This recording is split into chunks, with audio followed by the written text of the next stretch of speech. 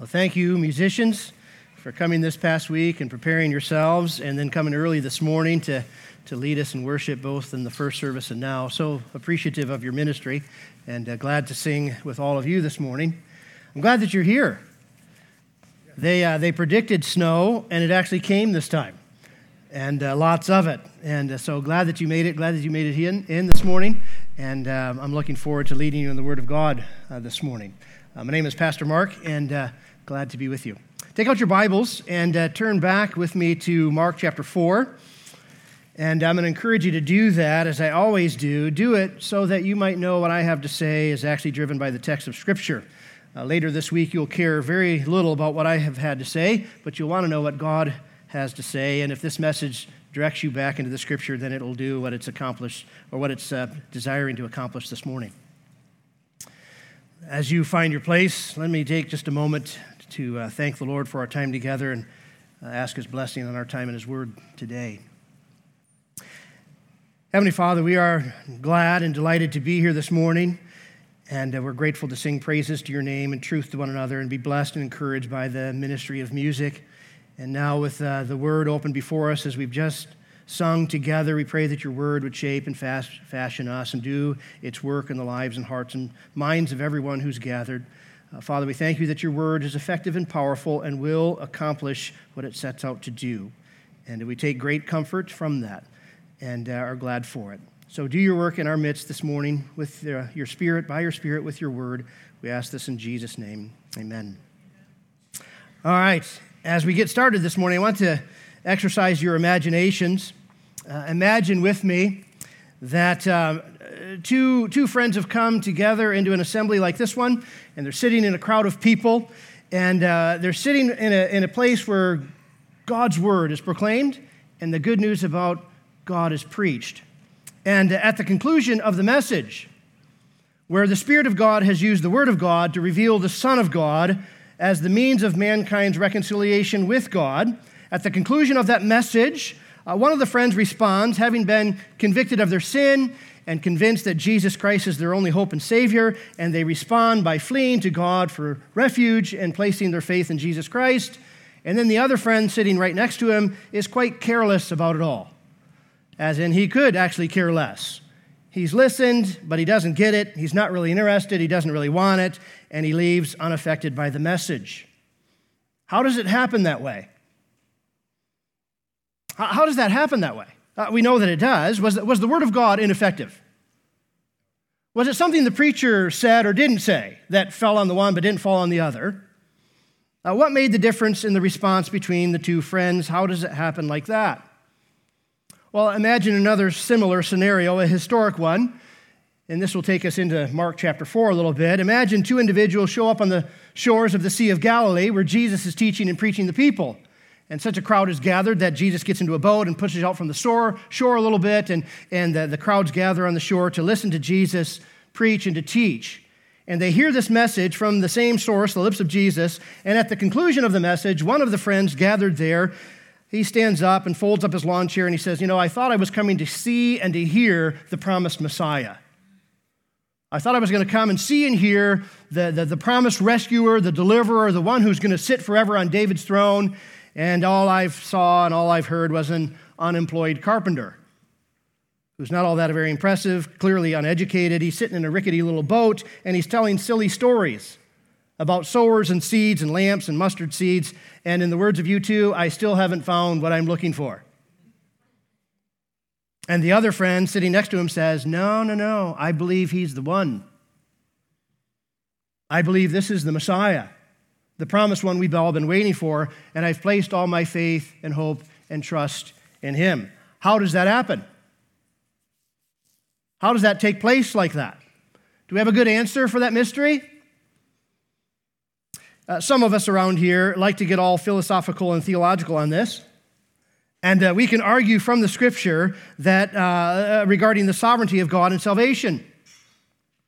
We know that everyone who is saved meaning they're convicted of their personal sinfulness, convinced that Jesus Christ was sent by God to die on the cross for sin, rose again for salvation. They're convinced of their own sin. They're convinced that Jesus is their only hope and Savior, and they're saved unto God. Everyone who is saved is the recipient of an amazing miracle that God has brought about by himself. God saves people. In the words of Jonah, salvation is of the Lord. People don't save themselves. God powerfully and miraculously saves people unto himself through the power of the gospel, through the message of Jesus Christ. How do you know you're saved? How do I know that I'm saved? I know I'm not saved because I raised my hand and walked an aisle and parroted a prayer that some preacher gave. I didn't sign a decision card and throw my stick in the fire at the end of week of camp and sing Kumbaya when it's all done and then sign in the flyleaf of my Bible some date. No, I know I'm saved because God the Father has set his affection upon me. And he set his affection upon me by giving his own Son, the Lord Jesus Christ, who came in love to save the world. And God, by his Spirit, through his word, revealed Jesus to me. And that revelation of Jesus Christ convicted me of my sin and convinced me of Jesus Christ. And because of God, because of who he is and what he has done through Jesus Christ, Jesus now has my faith and my confidence and my affection, something that wasn't there before God worked in my life. I know I'm saved not because of something that I have done, but because God is a powerful, miracle-working God, and he has made me alive to what I was dead to before, namely, alive to him, alive to himself.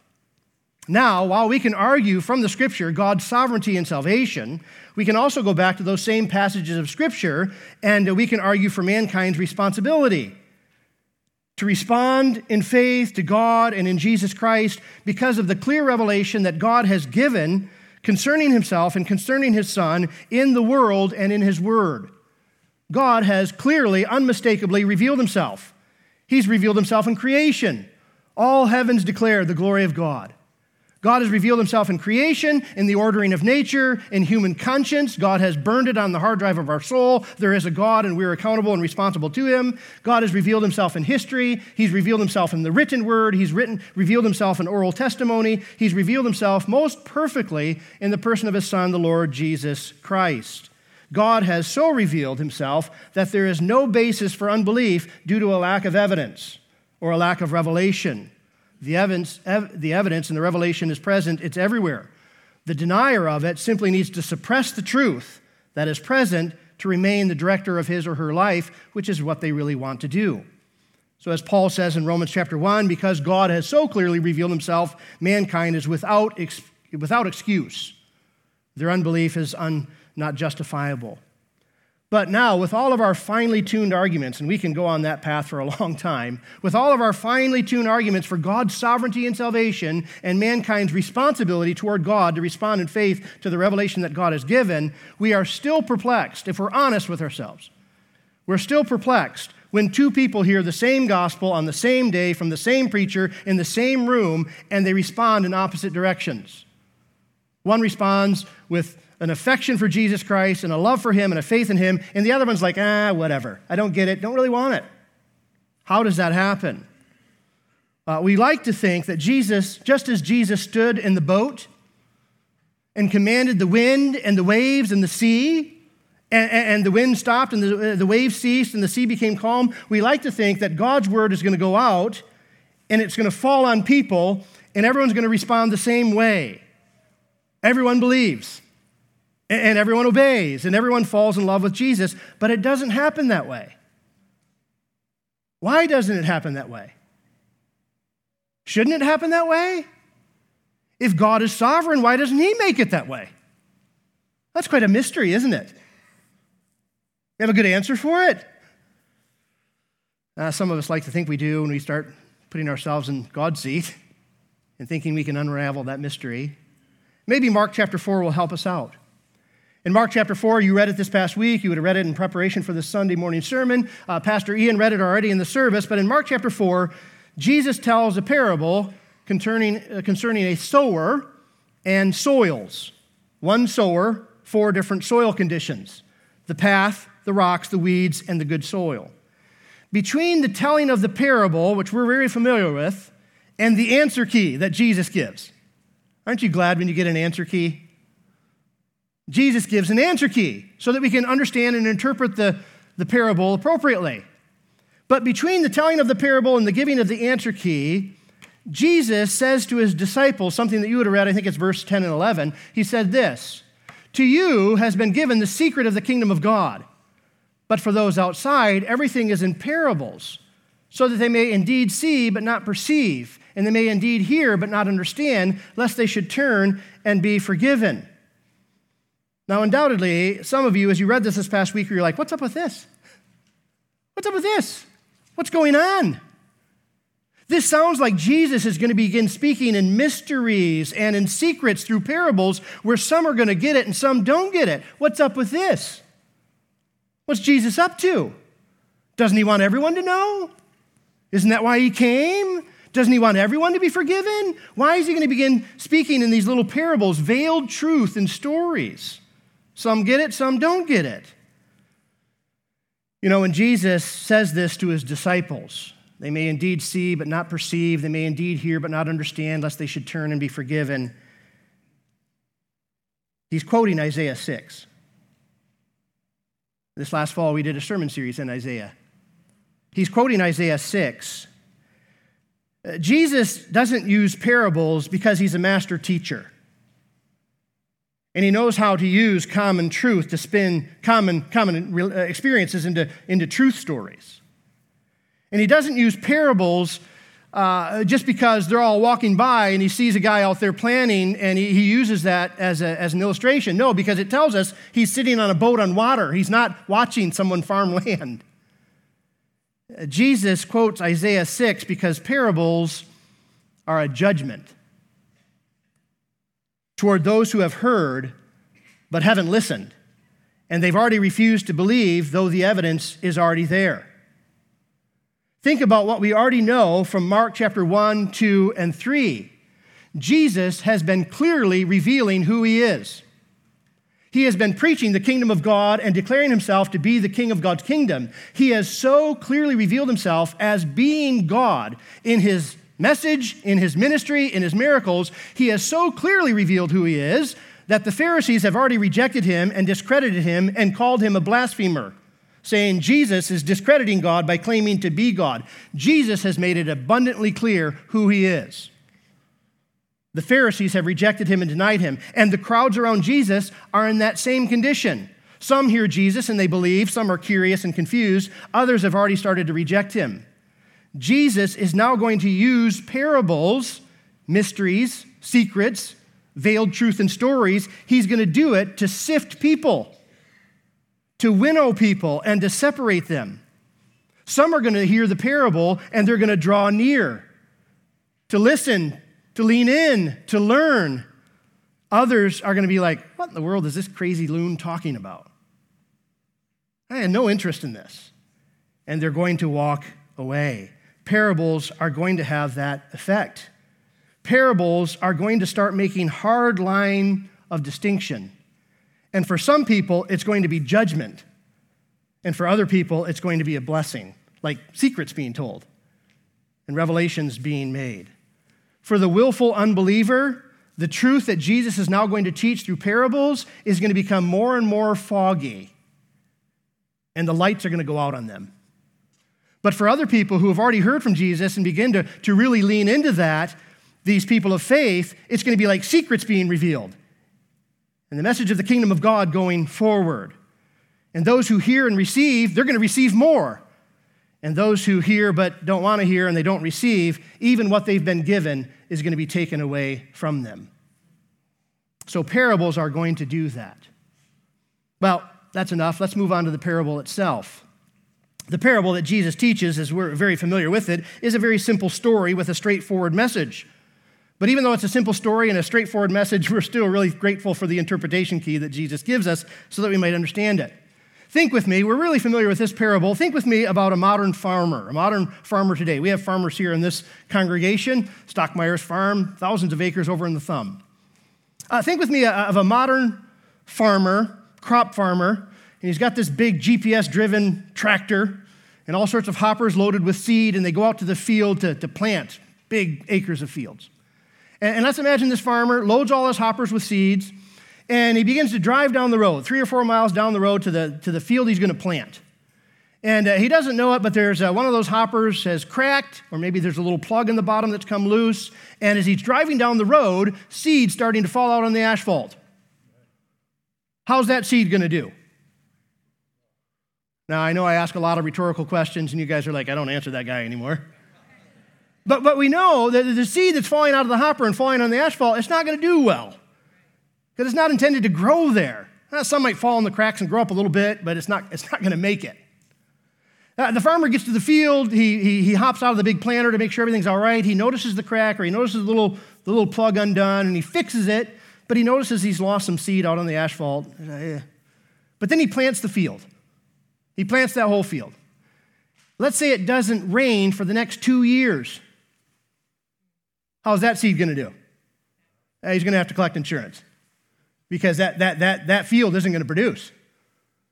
Well, let's say he plants the field and it rains every day and night for the next 40 days and nights. How's that seed going to do? Oh, okay, you guys are tracking with this.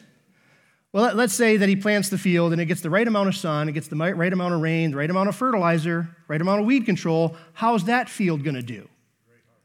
Okay, in a few months you're going to go out and be like, oh, that's a soybean field, because you're going to see it. It will have been planted, it will have grown, and you'll recognize what kind of field it is. You'll be like, oh, that's a cornfield. Oh, that's a wheat field. And then, of course, a few months later, there will be a harvest that the farmer produces. So, Jesus teaches a parable that's similar to that kind of story. You got a gardener or a farmer with a bag of seed, and he goes out and he's spreading it. And the sower goes out and he sows the seed, and some falls on the path, and some falls on the rocky soil, and some falls among the weeds, and some fell on the good soil. Well, how did it go? Well, we know how it goes. Oh man, how did I jump so far ahead? How did that happen? Did I do that? John did that in the back. I'll accuse John. The seed on the path is snatched. It's like the seed that falls on the asphalt. The birds come and eat it. Field mice come and get it. The seed on the rocky soil is short-lived. It springs up quickly, but there's no real soil there, so it grows up really fast, but then it doesn't endure. It just gets scorched by the sun, and it's short-lived. The seed in the weeds is strangled out. Any of you plant a garden and leave it unattended? Now, some of us have had that experience of having this great ambition to have a great garden, and we plant the garden, but we don't do anything with it, and we know what happens. The weeds come up and choke out the plants. And then the seed that is planted in good soil, it succeeds. So Jesus tells this parable. And just like me telling about the farmer planting, on the asphalt and in the good field, you get it. This isn't like rocket science stuff, right? It's not hard to understand.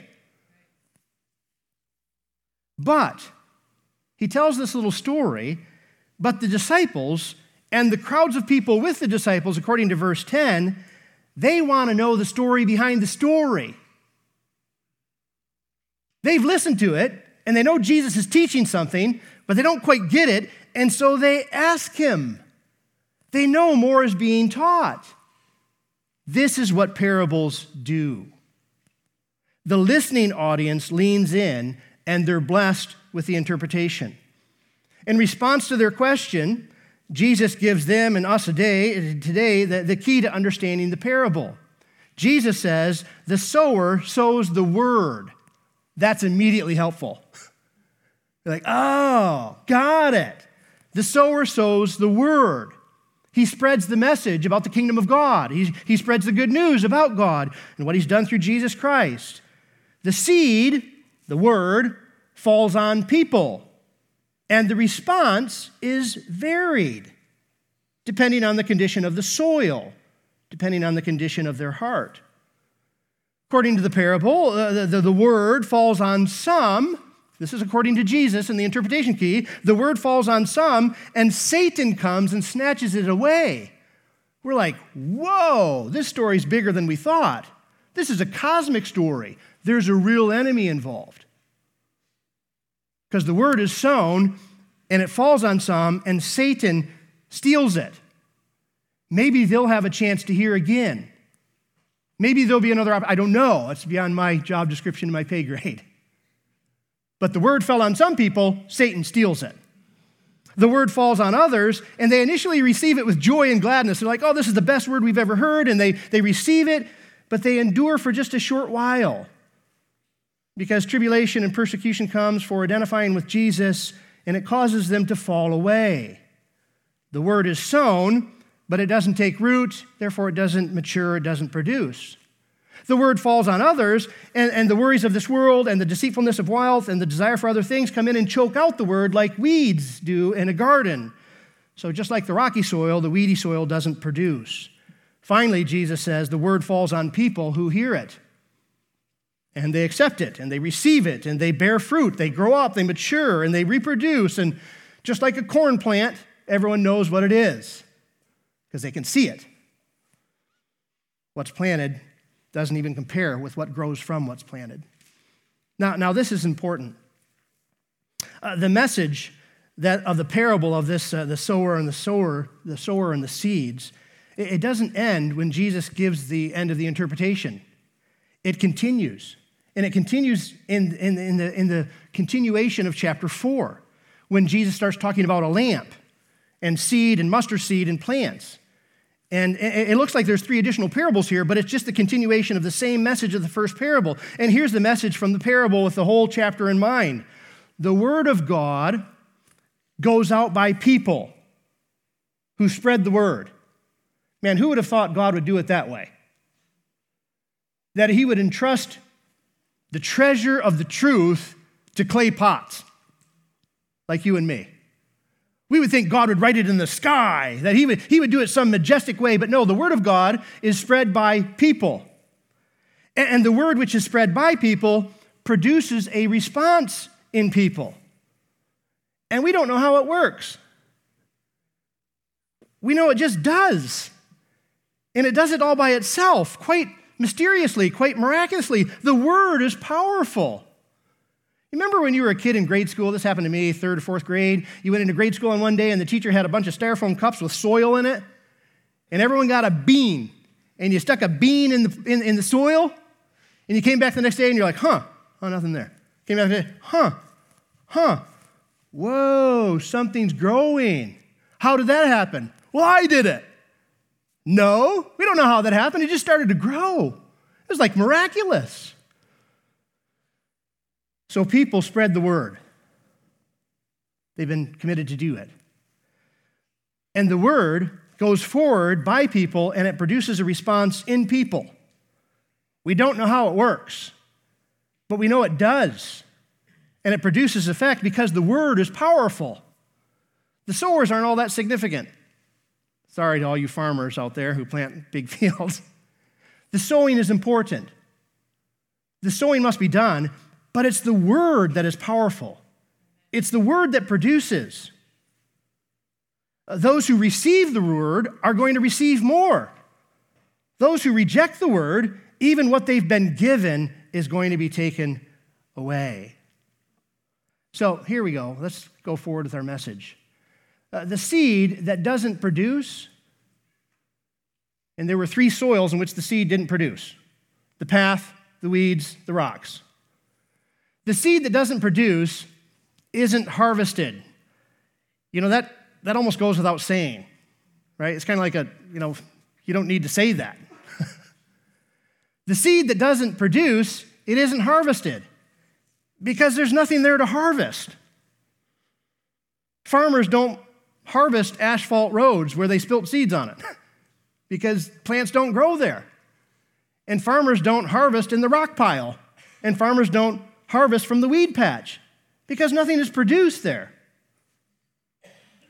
The conditions weren't right for the seed to die and resurrect and grow and reproduce and mature. So the seed that doesn't produce, it isn't harvested. The seed that produces is visible. You can tell what it is. It's like a lamp on a lampstand. That's what Jesus says. The seed that is planted, when it grows, everyone goes out and like, oh, it's manifested, it's known.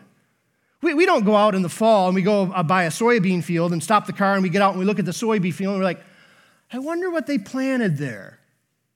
I wonder if they put corn in that field. No, we know soybeans were planted because that's what's grown. It's like a lampstand. A seed that produces is visible. Seed that produces is fruitful. It's like a head of grain.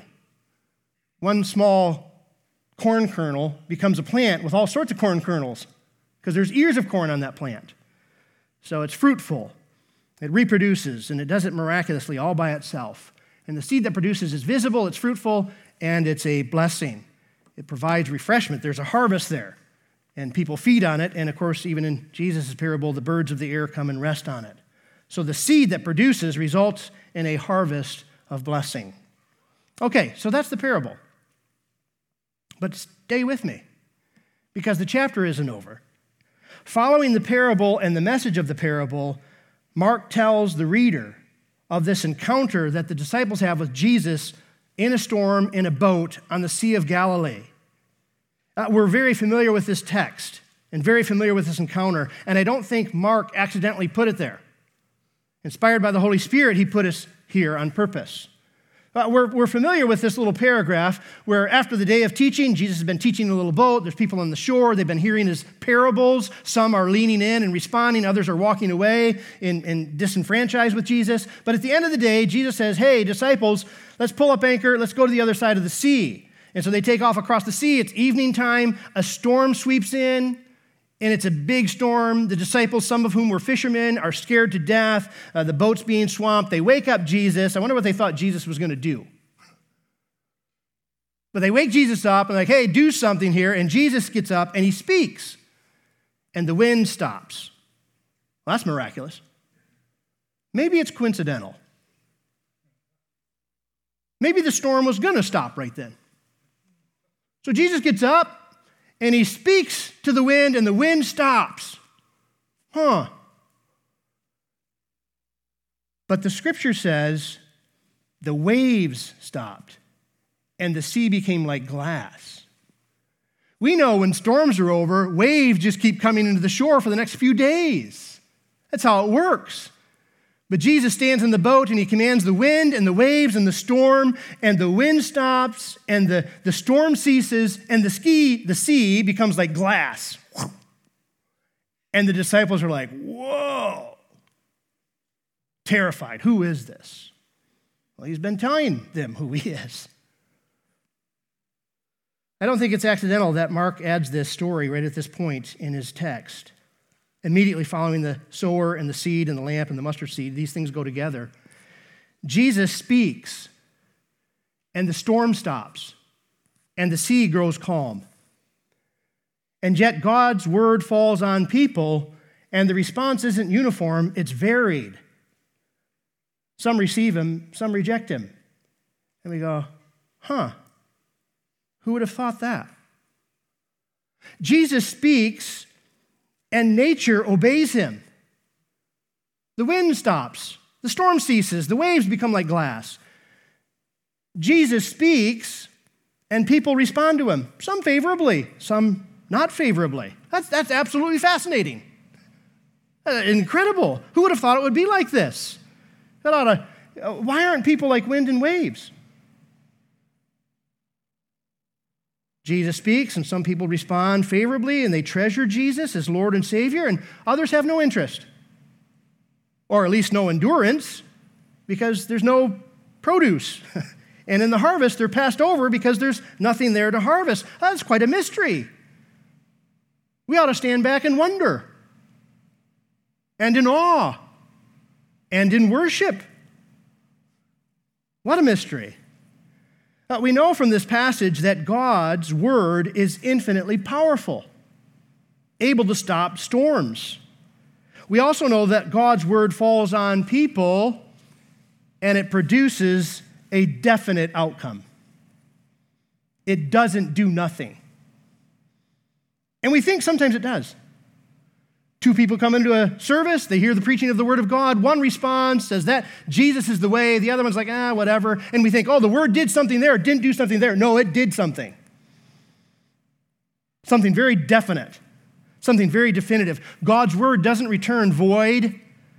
God's word is living, active, powerful, and it produces a real outcome every time. That's remarkable. God's word convicts, and it converts, and it condemns. It blesses and it judges. It doesn't do nothing. It brings about seeing and hearing and life, and it produces deafness and blindness and darkness on those who willingly and willfully reject the truth that they have been given in order to remain in unbelief because they just desire to go their own way. So, we can take this passage, and I know some people take the passage of the parable and they really want to use it to judge the produce of other people. And maybe we can do that. I don't know if that's the point. I think the real point is, what has God's word done in you? And what has God's word done in me? The word matters. And my response matters. If through the preaching of the word of God, where the Spirit of God takes the Word of God and reveals the Son of God as mankind's hope and Savior, if you have heard that word and you have been convicted of your own sinfulness and consequent separation from God, and you have been convinced that Jesus is your hope and Savior, and you've placed your faith in Jesus Christ, and you've been made alive to God, you ought to be immeasurably grateful because God has done a miracle in your life, making your blind eyes see and your deaf ears hear, and to give you the vision of Jesus Christ, who is God's provision for your salvation. So if you've heard the message from the Word given by the Spirit of God, sown by a person, and it's fallen on you and it has produced a response of faith and affection for Jesus Christ, you ought to be like, woo, eternally grateful because God has done a miracle in your life. You didn't do it on your own. You can conjure that up in your heart. You don't have that power. So you ought to praise God for His infinite kindness and grace to you. If you are indifferent to Jesus, indifferent to God's word, unaffected by it, seemingly unchanged by it, then according to this passage, you are in the path of grave danger, of infinite, eternal peril. And your only hope is to go to the one you are indifferent to Jesus himself, and to ask him to change the condition of your heart, which has been unaffected by his revelation of his goodness and grace and mercy. Jesus is your only eternal hope. You're not going to change your own heart. You're not going to look inside yourself and find something there that you can fan into flame and turn on some affections. No, God does that, and he does it through his word and through the revelation of Jesus Christ. And if the word of God is like nothing to you, and your affections for Jesus are at zero, your only hope is to go to the one that you're indifferent to, seek him, go to him. The promise of Hebrews chapter 11 is God reveals himself to those who earnestly seek him.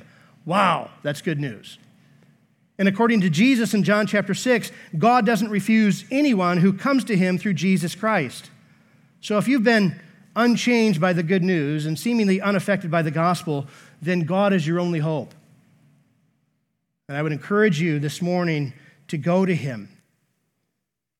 You don't have it in yourself to change yourself. You don't have that kind of power, but God does. And God's word does. And you need to go to him. So, Mark chapter 4. Very familiar. Parable of the sowers, the sower and the seed. And this parable is set in the context of blessing to the disciples and to those who hear and to those who listen and those who lean in and say, Jesus explained to us that teaching. So it's a blessing to them, but it's also a judgment. And Jesus is saying, yeah, my word's going to go out. It's now in mysteries and veiled truth because we're going to start winnowing people. We're going to start sifting people.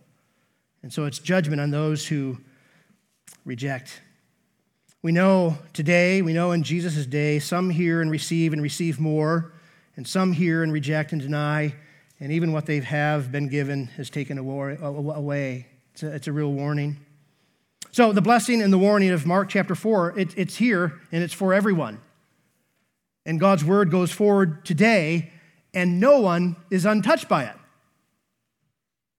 God's word works every time because God's word is powerful and it produces a definite result. That's completely awesome.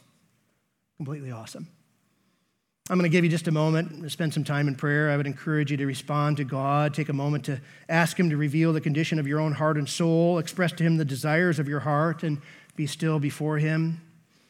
Allow him to minister his grace to you in ways which are needed and immeasurable. So let me give you a minute to do that. Let's close our eyes in prayer, and you can speak to the Heavenly Father through Jesus Christ, and then I'll close in prayer.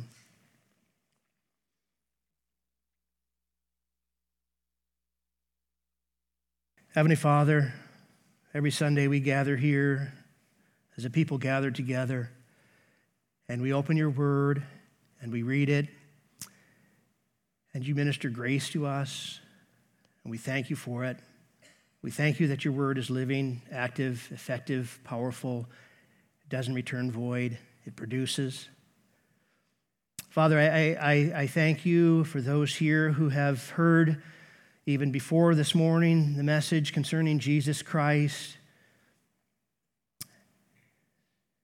as hope for salvation, the one who died, the one who rose again, the one who ascended on high, the one who is returning as King of Kings and Lord of Lords. I thank you for those who have heard about Jesus Christ and have been convicted of their separation from you and sinfulness and have become convinced that Jesus is their hope and Savior and have placed their faith in Jesus. I thank you for them. I thank you for your work in their life. I pray for those today who are here. I pray that your word would do its work in their lives. Those who have not responded to Jesus Christ, I pray that they would become well aware that there is no other salvation given among men whereby we must be saved. But there is a salvation, and it's found in Jesus Christ. And I pray that today would be the day when that conviction strikes and that confidence comes that you give, that Jesus is their hope, and people flee to you through Jesus for salvation. Do that work. You will do that work in our lives, and we're grateful for it. Father, I pray that you would continue to make us diligent students of your word, that the light we have received will keep leaning in, learning more, and receive more as we grow up and mature and as you conform us into the image of your Son, Jesus Christ. You'll produce a harvest in us. You'll produce in us what we think is quite miraculous. You'll accomplish things in us that we would have never done on our own. You've made us alive to yourself, and we're grateful for it. Father, we love you. We love you. Thank you for your word. Thank you for Jesus Christ. It's in his name we pray. Amen.